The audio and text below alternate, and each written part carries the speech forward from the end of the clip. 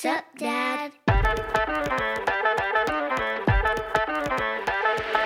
Welcome to This Dad Reads, a bookish podcast spanning genres and fandoms. I'm your host, Jason, and on today's episode, I'm talking with High Republic author Lydia Kang all about her book, Cataclysm.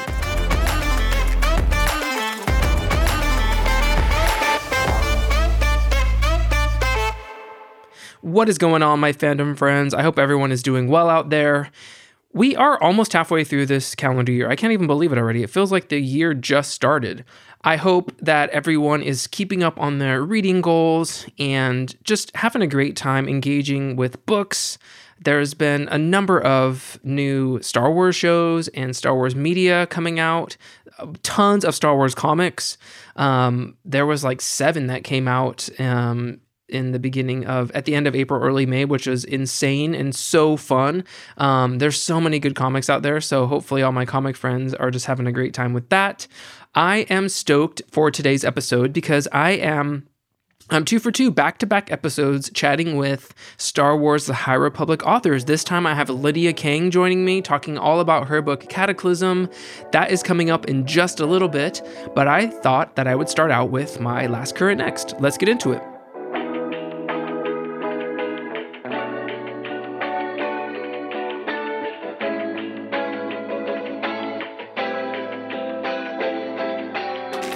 The last book I read was Lethal Connections, The Poison ID Unit by Eric Daniel Shine, Melissa Davis, and Karen Fuller.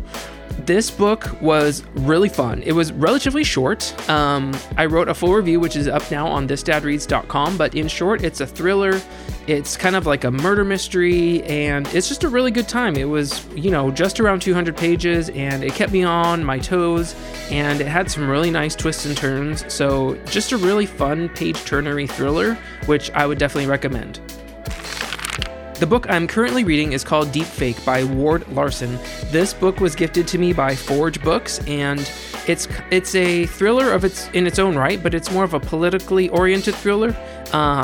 It's about this kind of family man who is new to the political landscape, and he kind of becomes a hero very quickly overnight he kind of thwarts a terrorist attack on a councilman in a public place, and he very quickly kind of goes viral, and he gets tapped by his party to be the next presidential candidate potentially, and so there's an element of mystery, some political intrigue there. So it's been really fun so far. I'm about a quarter of the way through, so definitely keep an eye out on thisdadreads.com. I will be also posting a full review of that book as soon as I'm done.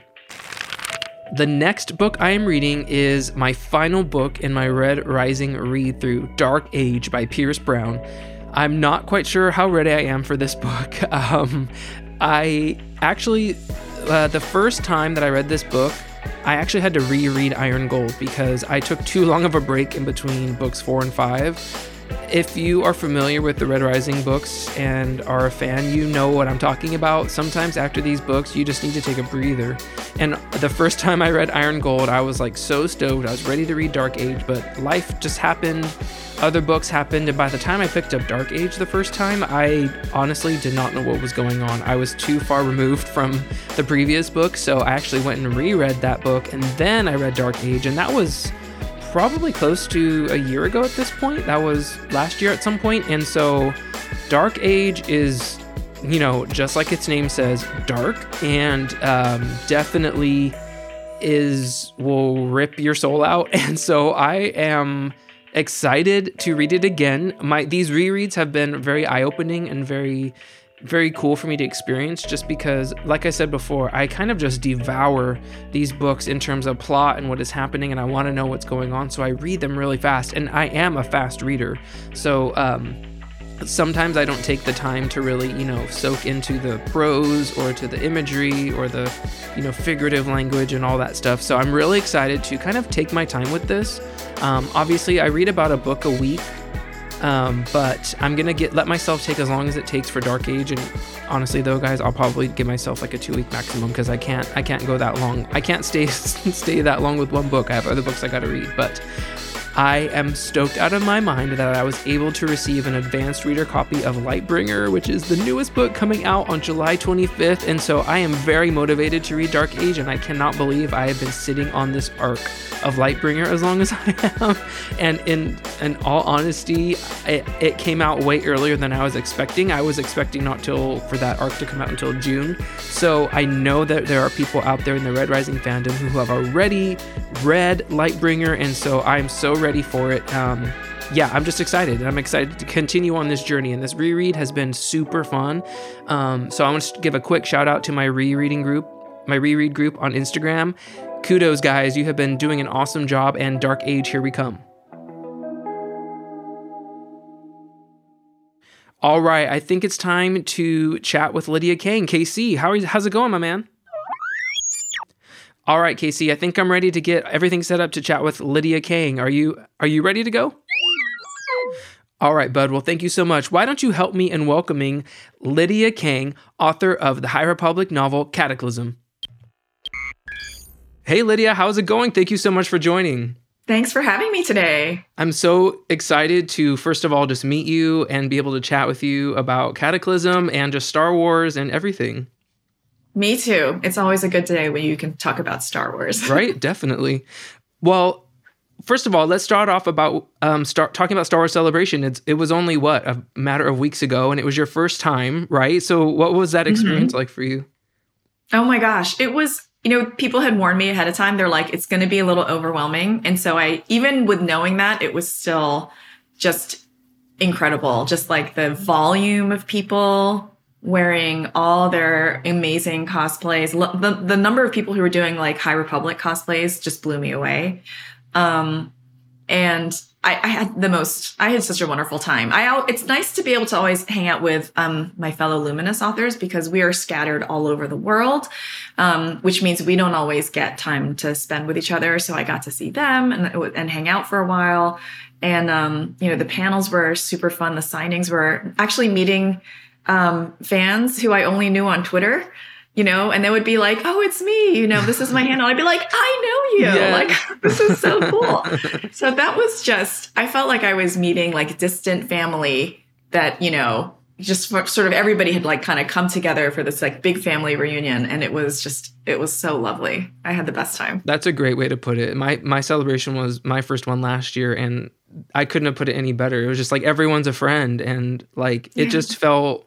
Yeah, I totally agree with that. I'm really bummed I wasn't there. I've told other people that it felt like all the people who couldn't be there, who are part of the online fandom, we felt like we were there. Like the cosplay meetup, I felt like I was there. I didn't feel excluded at all. So it was really cool being able to see some of my friends being able to have that experience that maybe it was their first time. Oh, that's so wonderful. Yeah, I know people are really good about just like, just tweeting everything that's happening and making it feel like it's very, very live. Yeah. And I guess we'll see what happens in 2 years. Like, maybe we'll all be in Japan together. I know. Who knows? I know. Start the fundraising now, right? So. Yes, exactly.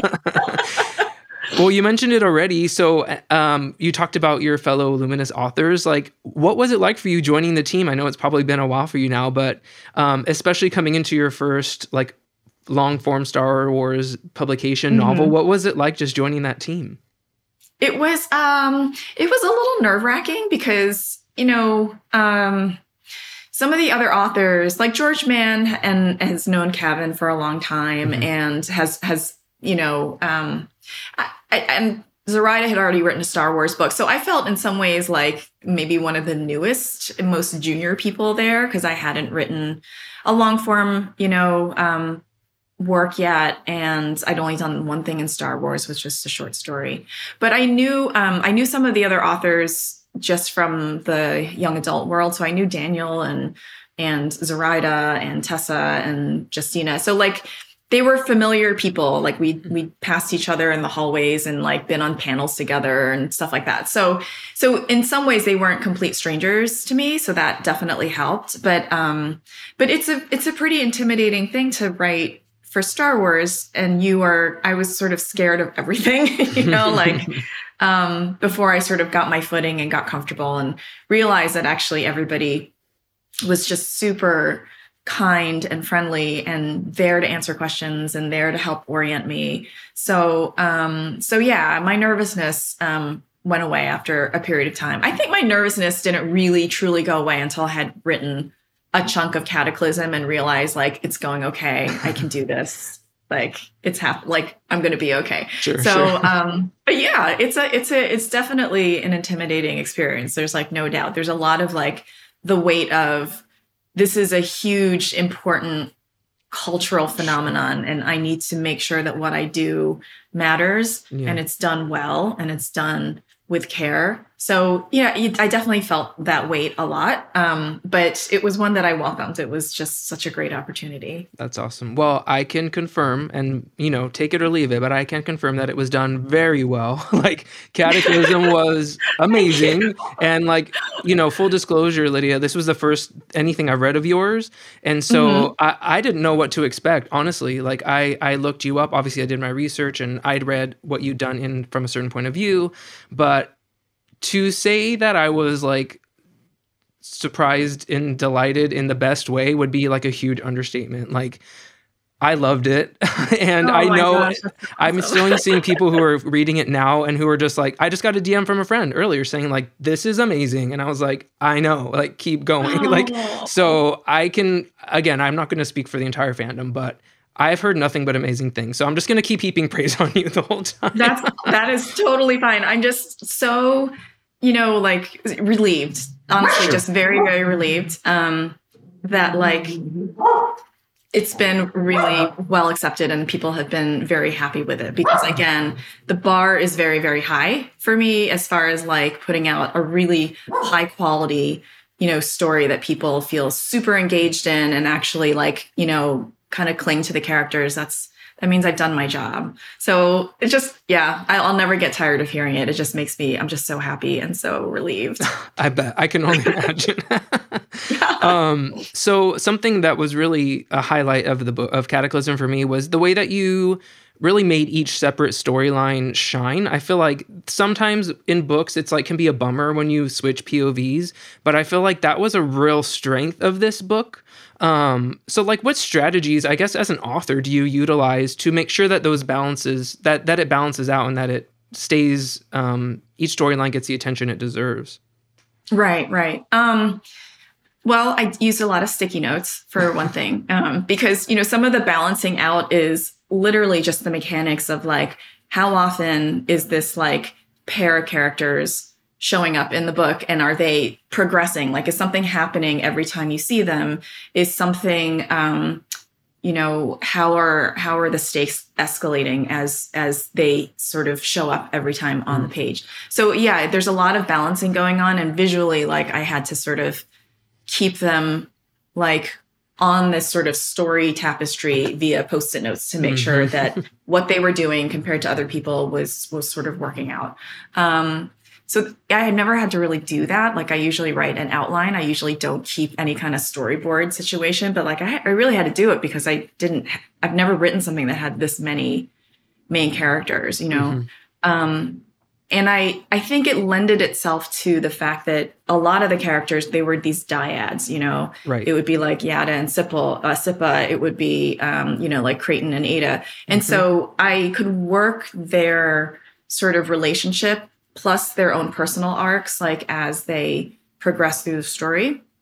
And it made it actually a little bit easier, but it really did feel a little bit like weaving. But except at the end of the tapestry was just like an explosion, but it was sort of like that, but yeah, making sure that all the different pieces were just like doing what they needed to do at the right time. Yeah. I'm really glad you said that because it did feel like if it was like those duos, like you said, or those dyad that really kept there's just more to it, I guess, in each little mini storyline. And then, I was excited to see where we would be with them next versus like excited to see how we would catch up with the other ones next. So it was great.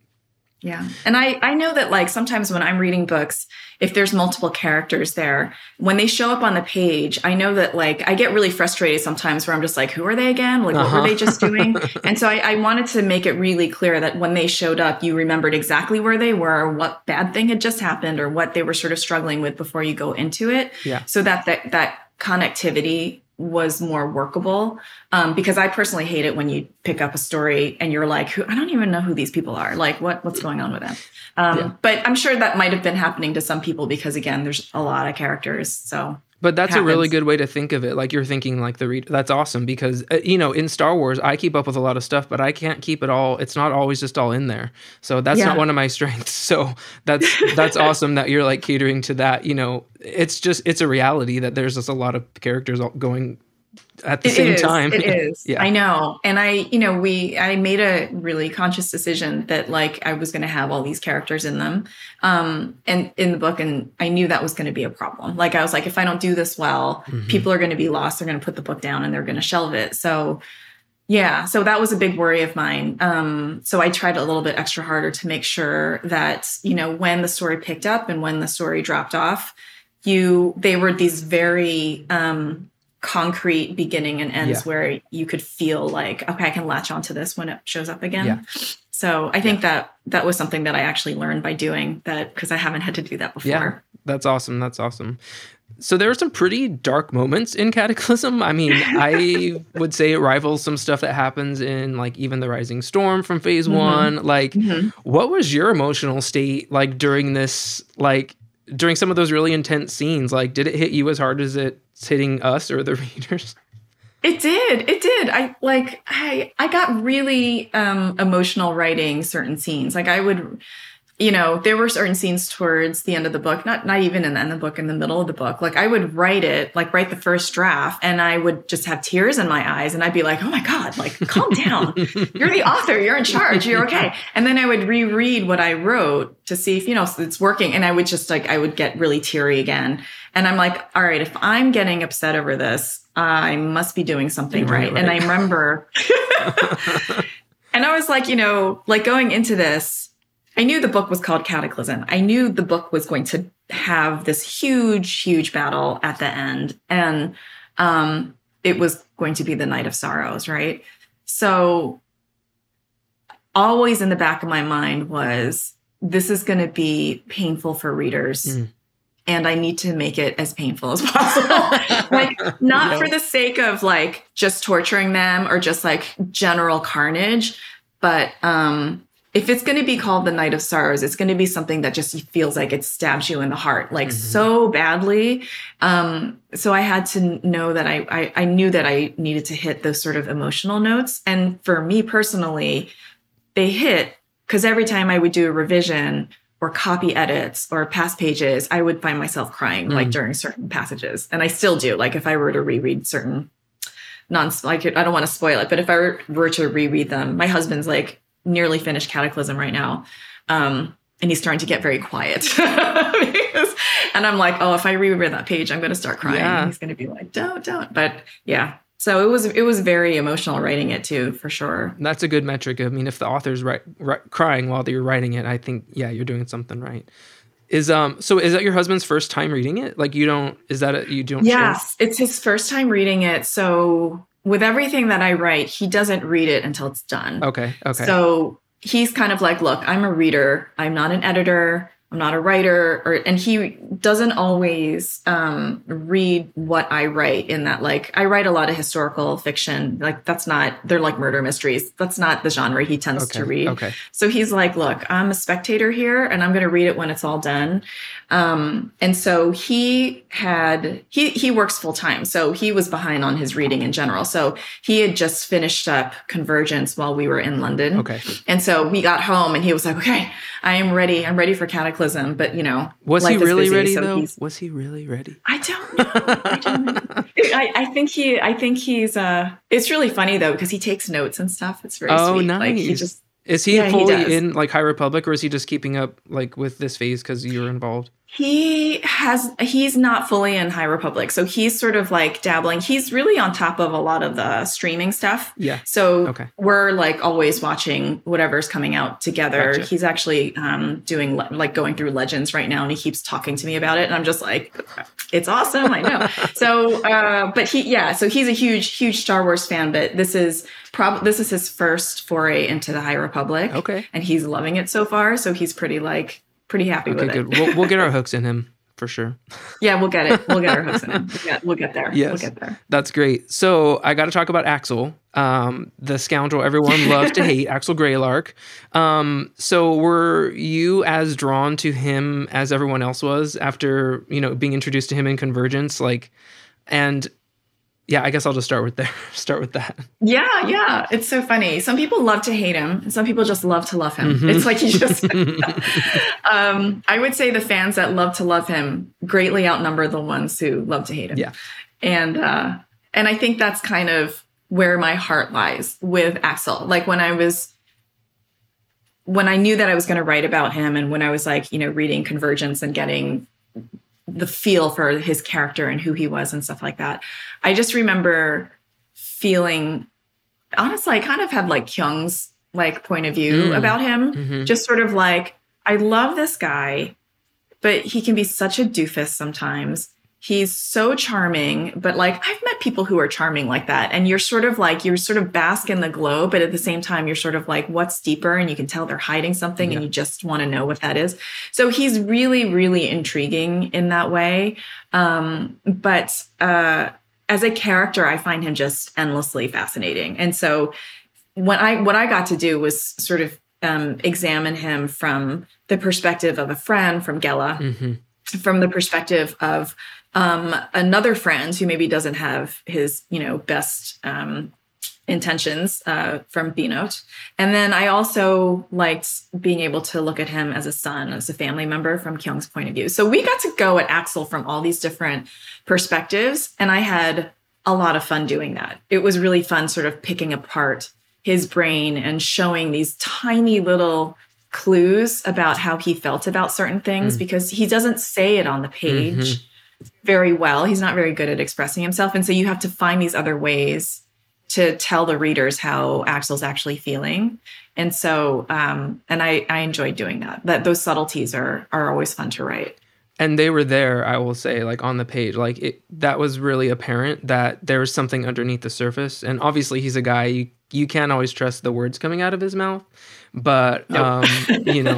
And obviously you did a great job too of there being some real shocker moments. So that was good too. You kept some stuff actually hidden, which was cool. So I guess some of my question about him is was his whole journey and is this one that is kind of, is it mandated where he needs to go, or how much freedom did you have in that, in exploring that kind of journey and that arc for him? It was mine. It was completely under my control, which was fun. Are we going to do spoilers? Are we allowed to do spoilers? We can. It's been out for a while. We don't have to. I can do a spoiler alert. Go ahead. So the decision about Axel's sort of end game, what happens at the end of the story. So it was completely my decision. Okay. And it was interesting because I did not know that there were readers who were really scared about, am I going to kill him off or am I not going to kill him off? Is he going to have a redemption arc, or is he going to have a redemption arc and just bite the dust, right? It never, honestly, it didn't ever occur to me to kill him. For some reason, I knew he needed a chance. But he needed to go to the lowest low of all the lows before he was able to see it, because he's already hit so many lows, right? He's in jail. Yep. He gets arrested. He's a complete embarrassment. He destroys the capital city of Irem. So he does all these he loses, his droid. He already hits all these lows, right? So I knew that in order for him to have any kind of redemption arc, I had to make it so bad for him. And so that was what I really concentrated on, was sort of digging that hole deeper and deeper to a point where he was what would be the one thing that finally smacked him in the face and said, wake up and actually do the right thing. And so that was always in my head when I thought about what I was going to do with Axel. That's awesome. So spoiler alert is now over. And, I'll try not to get too emotional, but as a parent myself, it was very real. I feel that was a very real human situation that you put him in, and people live full lives. Obviously, things happen, but I feel that's more of a reality for his story. His story will continue to go on, and it was so good. It was so good. Yeah. Thank you. Definitely. And it was very, very enjoyable and cathartic to write. I bet. Especially after what happened in Convergence. I bet. Well, yeah, Yeah. I'm hoping, I mean, obviously he's still alive and he's still out there. I mean, I can't wait to see what happens to him in the future, whatever that may be. So, Me too. yeah, for sure. So which Star Wars character so far have you enjoyed writing the most? And then who is your dream character that you would love to write for? Oh my gosh, that was a good question.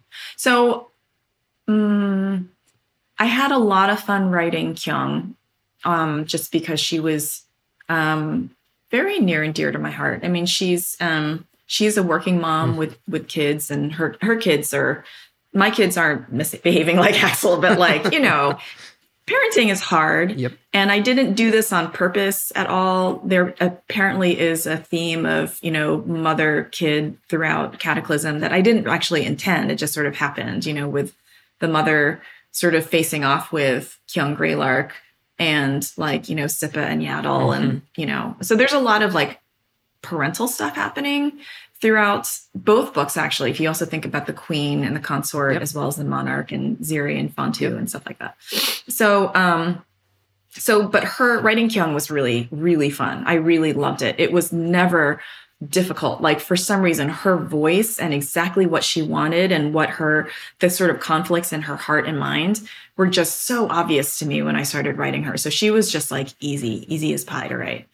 Yaddle was so much fun because I was like, I get to write Yaddle on the page. It was like, when I wrote my short story, I was writing dialogue for Luke Skywalker. And I remember just being like, I'm writing dialogue for Luke Skywalker. And so it kind of felt that way when I was writing Yaddle on the page. I'm just like, she's an historic character. And I get to actually, you know, put some life into who she is. So that was so much fun. It kind of blew me away that I was allowed to do that. Sure. So, especially for a character who has, I mean, historically has not said a lot. Like there's not a lot of dialogue from her. So that's really fun. No, there's scant bits here and there. Yes, so that's really fun. That actually leads well into my next question, which I know you may or may not be able to answer, but do you know if this will be the last that we see of the Yada-Sippa relationship? I don't know. And I'll just leave it at that. Perfect. Okay. Yeah. I would say I hope it's not, but it was great. It was great. Too. Having my kids are 8 and 5, and I was like very relating to Yaddle's management of having a young one with her all the time. Oh my God. Yeah. I totally get that. Yeah.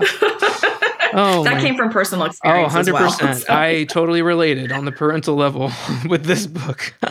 Oh yeah. Yeah. So but it was kind of fun because it wasn't just like normal childcare. It's like Jedi childcare. It's sort of like, you know, not just like, how do I manage this like youngling?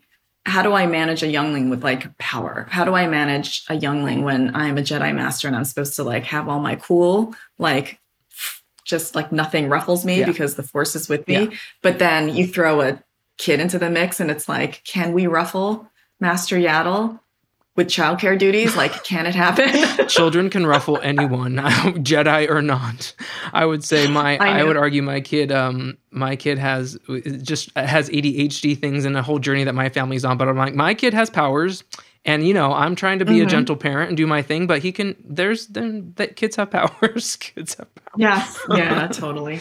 Absolutely. Anyway, so my whole thing with This Dad Reads, it's basically my way to help like adults, parents, just connect with other people out there who might have a passion for a hobby, like books, especially Star Wars, all that stuff. So was there someone in your life growing up that kind of inspired that, or kind of mentored you in a parental way that helped you kind of connect with either media or books or just kind of the arts? Like, was there someone in your life that kind of guided that for you? Oh, that's a really good question. I gotta say, if I have to shout out to anybody, it would probably be, I mean, I've always been a lover of science and all that kind of stuff.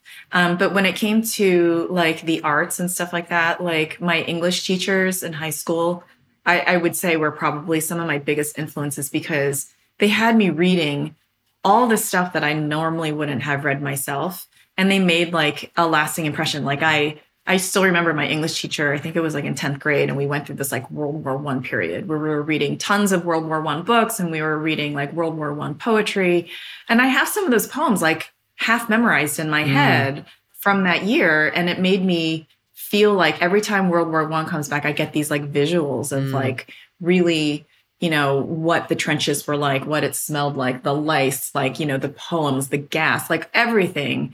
Because that teacher was able to just introduce me to all this fantastic writing that I would never, ever, I didn't like history, you know, that I never, ever would have been interested in. And I had other same things for all my English teachers. I just feel like they opened up a world for me that was not something that I had. I didn't have a lot of books growing up. Okay. You know, we were like library kids, but even so, I had this tendency to like reread the books that I liked a lot. And so I was really shy about venturing to read other stuff. So yeah, that would probably be like, they would probably be the biggest influences, I would say, on my writing career, as far as like school goes, because of that. Yeah. That's awesome.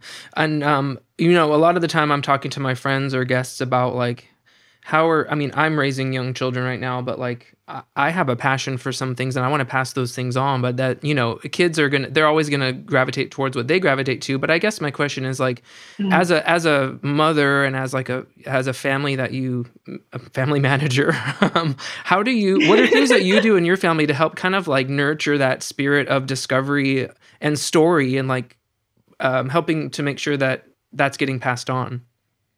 Right. That's such an important question. I feel like, you know, in my family, my husband and I are huge Star Wars fans. My oldest, who's in college, he is a Star Wars fan. And then my other two, like, have seen the movies, but they're not interested. Okay. They're not fans at all. Right. And so I am not going to force them to sort of be like, well, you have to read this and you have to read that. But I do really try very hard to expand their world. And I feel like from that comes curiosity, and from curiosity comes the ability to be creative. So one thing that we try to do as much as possible is travel or take walks, you know? So locally, just walk and like just be outside and not on your phone, kind of a thing. It just sort of helps refresh your brain a little bit and just sort of see the world. And traveling wise, I feel like we've been really lucky because we like, since our kids were babies, anytime we went somewhere, we would just take them with us. So they're very well-heeled kids as far as like getting on planes and stuff. But even just like traveling pretty close, like just an hour's drive away or something like that, all of that just brings more life experience. And from that life experience comes curiosity, and it sort of like feeds on itself. So I can't ever force them to do anything. I just sort of like welcome it. And I try to model for them, you know, the fact that like I am a pretty curious person myself, and I'm always like interested in like seeing new things and doing things and asking really bizarro questions that I end up having to look up on Wikipedia and share with them. So I want them to be curious forever. Like I want them to be like 99-year-old, you know, doddering old little like, you know, men and women people who are still sort of like eyes open and wonder at this universe. Like, I think that's a great state of mind to have. It's a very optimistic state of mind. But I think it's really just good for your heart and your brain and your soul, and definitely for creative reasons. I love it. Thank you. That was an excellent answer. Okay, so something also I ask all my guests. I typically on every episode talk through all the books I'm reading, and I call it a last, current, next. So I talk about the last book I read, what I'm currently reading, and what I'm planning on reading next. So what is your last, current, next? Let's see. The last thing that I read was The Personal Librarian, which is about J.P. Morgan's private librarian from like 1910 or something like that. The main character, she passed for white, and so that was a big part of her life at the time. What I'm reading right now, which is really, really good, it's called The Great Believers by Rebecca Mackay, and it's I'm about 90% done. I actually am doing a book club today to discuss it. And that's been really, really good. I really read all over the place. And so I read thrillers, I read contemporary stuff, I read nonfiction, Star Wars when I get a chance. But oftentimes the Star Wars that I'm reading is like in the High Republic. Like it's my fellow Luminous authors, like I'm reading their like, their stuff. Yes. So to make sure that I'm like on pace. And I'm reading a lot of research because I'm of my writing and stuff. So yeah, I'm kind of all over the place. And I do like to keep my mind open to the books are another way of sort of having that that sort of experience outside of yourself that keeps your mind and brain open. And it's really a pleasure to be able to see how other authors put words to paper in their own way and make things come alive. So it's a sort of magic alchemy that everybody does. And so it's fun to be entranced by somebody else's magic for a little while. I love that. Definitely. On a side note, are you a Michael Connelly fan? Do you know his stuff? I'm not, but I keep he's huge, but so good. Okay, you said thrillers. I know he's one of the big thriller guys. Like, I love him. Anyway, well, thank you so much. Is there anything, where can people kind of interact with you or find you if they haven't done that already? Sure. So my website is lydiakang.com, and I usually try to keep updated, like, events and stuff like that. But I am on Twitter reasonably often now, and I'm on Instagram fairly regularly. So on Twitter, I'm Lydia Y. Kang, and on Instagram, I'm Lydia Kang. So I'm there, and happy to interact with people if you guys ever hop on. But yeah, that's where you can find me. That's great. Any other like appearances this year that you know of, or cons that people can maybe catch you at? Signing? I believe I'm going to be Omaha has its own kind of Comic-Con, which is called OCon, and I believe I will be there, but the dates and times are not set yet. Cool. I'll be doing another book signing later on in the summer here in Omaha. And that's kind of it for now. A lot of, there's going to be a lot of stuff like this that's coming out, like podcasts and videos and stuff like that, interviews, which have been so much fun. So yeah, on that note, thank you for having me here. It was really fun. Oh, you're very welcome. I appreciate it so much. And everyone, Cataclysm is out now. It's great. And just thank you so much again, Lydia, for joining me. Oh my gosh, anytime. Appreciate it. I want to give a special thanks once again to my guest, Lydia Kang, for joining me this week. I had the best time chatting with her. I feel like we could have just chatted forever about books and, kind of parent life, family life. She was just such a great guest to have, and I really hope that she can join me again sometime. And I honestly hope that she continues to write for Star Wars. I was blown away by Cataclysm, and I cannot recommend that book enough. So if you have not reached that point in your reading journey yet, I am excited that whenever you do get to that point, that you can just experience the joy and just her talent for writing. It was such a great book, and it was such a pleasure to chat with her. That does it for this episode. Hope you can join me next time for another episode of This Dad Reads. Take us out, Casey. Thank you so much for listening. For more of my content, visit my website at thisdadreads.com for full book reviews, interviews, and articles. Follow me on socials at This Dad Reads on Twitter and Instagram. This Dad Reads, the podcast, is produced by Aravis Industries and me. Special thanks to my editor, Jeremy Tuttle, and Tacoma Media for the use of their song Bounce. If you like what you've heard, please subscribe on your podcast platform of choice and leave me a 5-star review. It really helps. Catch you next time.